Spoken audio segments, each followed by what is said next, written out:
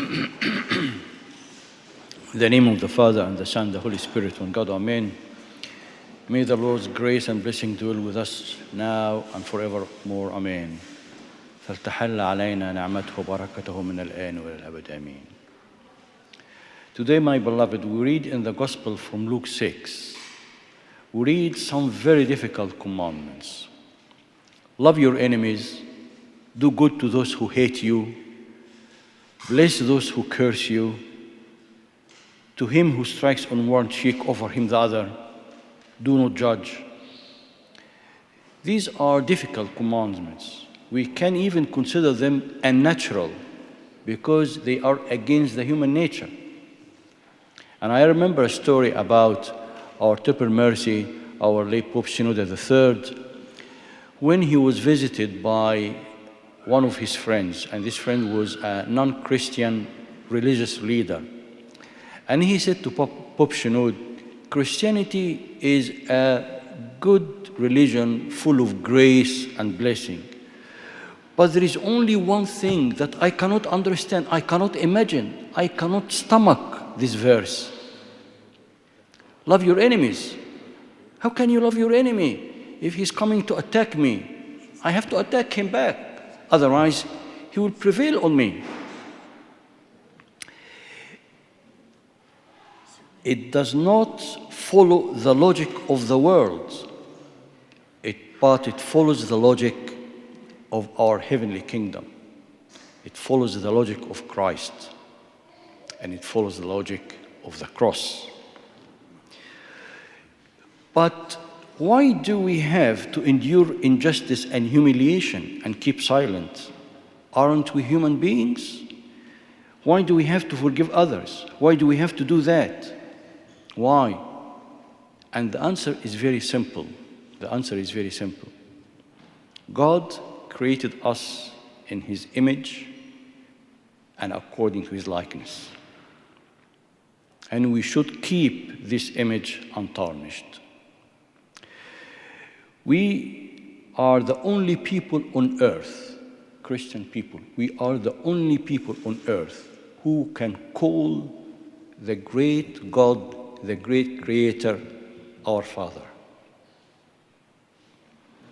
We are his children, so we should behave like him. We should show his image. So what is God's image that he created us on? It's love, grace, mercy, purity, holiness, and forbearing, tolerance. And we should emulate our Father. And if God is love, we should be loving everybody, whether they love us or hate us. If we don't have love in our heart, we don't have God in our heart, because God is love. When Christ died for our sins on the cross, none of us deserved this. None of us deserved to be forgiven because we were sinners. But Jesus died for all sinners, and we did nothing to warrant such love. And he did not set conditions or exclusions. He even died for that one person whom you cannot forgive because they hurt you so deeply, they offended you, they betrayed you, they stabbed you in the back and humiliated you and did the unforgivable to you. Jesus died for this one that did everything to you. Does that sound familiar? Was not our Lord Jesus Christ treated the same, or perhaps even worse? Yet he willingly accepted the punishment that we deserved. He forgave us out of his love. Our God is a loving heart. He is not vindictive or punitive. God does not punish us. Some people think that the difficulties or hardships or illnesses we are enduring or suffering because of something wrong we did. But this is wrong. God does not do a tit for a tat. God does not hold a grudge. This is wrong theology. You heard today in the Catholic epistle about Job. Ayub Siddiq. Job suffered a lot and endured a lot of hardship. Was this because something wrong he did? No. Was God upset with Paul when he gave him a thorn in the flesh? No. So, as his children, we should behave like him. So, we heard the gospel today. What did we learn from the gospel today?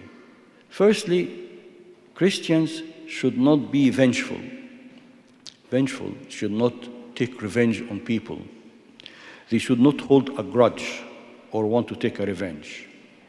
Vengeance is the result of pride and anger.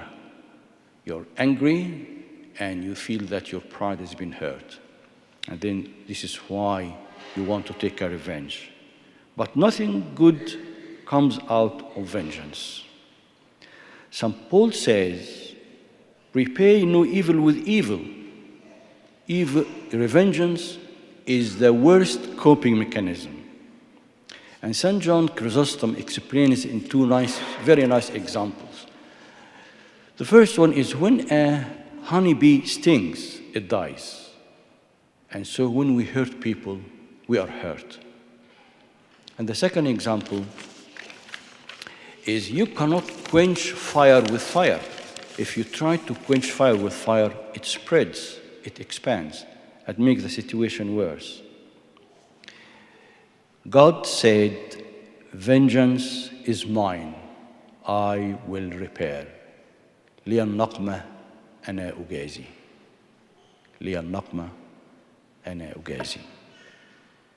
So rest assured, God sees everything, He knows everything, and He promised that He will repay. But what will He repay? He will repay you for your good and forgiving behavior and repay the transgressor as well. He will repay the transgressor in His own time and in His own way. Christians are not supposed to hate anybody because this is against the golden rule. Against the golden rule. What is the golden rule? And just as you want men to do to you, you also do to them likewise. كما تريد أن يفعل الناس بكم افعلوا أنتم أيضا بهم هكذا. Secondly, not only to be vengeful, but to embrace injustice. If somebody strikes you on one cheek, you offer him the other. If someone takes your cloak, do not withhold your tunic. It sounds as if there is no justice here. This is not fair. The reason we find it difficult and unreasonable is because we inflate the value of things. We inflate the value of our pride, our ego, our money, our position. St. Paula, Qudis al-Anba Paula, when his father died, he and his brother were entitled to inheritance, and his brother wanted to be unjust to him and take the whole inheritance. But St. Paul didn't fight with him. He didn't take him to court, because if he had done that, he wouldn't be St. Paul the Great as we know him. He would have been Paula. Same as with St. Macarius. St. Macarius was a monk in a cell on his own, and he saw a thief stealing his things from his cell, from his room. And when the thief saw St. Macarius coming, he wanted to hurry up and push his donkey quickly, so he can escape with the things. But St. Macarius called him and said, "Look, hey, come here. You forgot something in the cell. Take this axe with you." Can you imagine that? Come. No, you forgot something.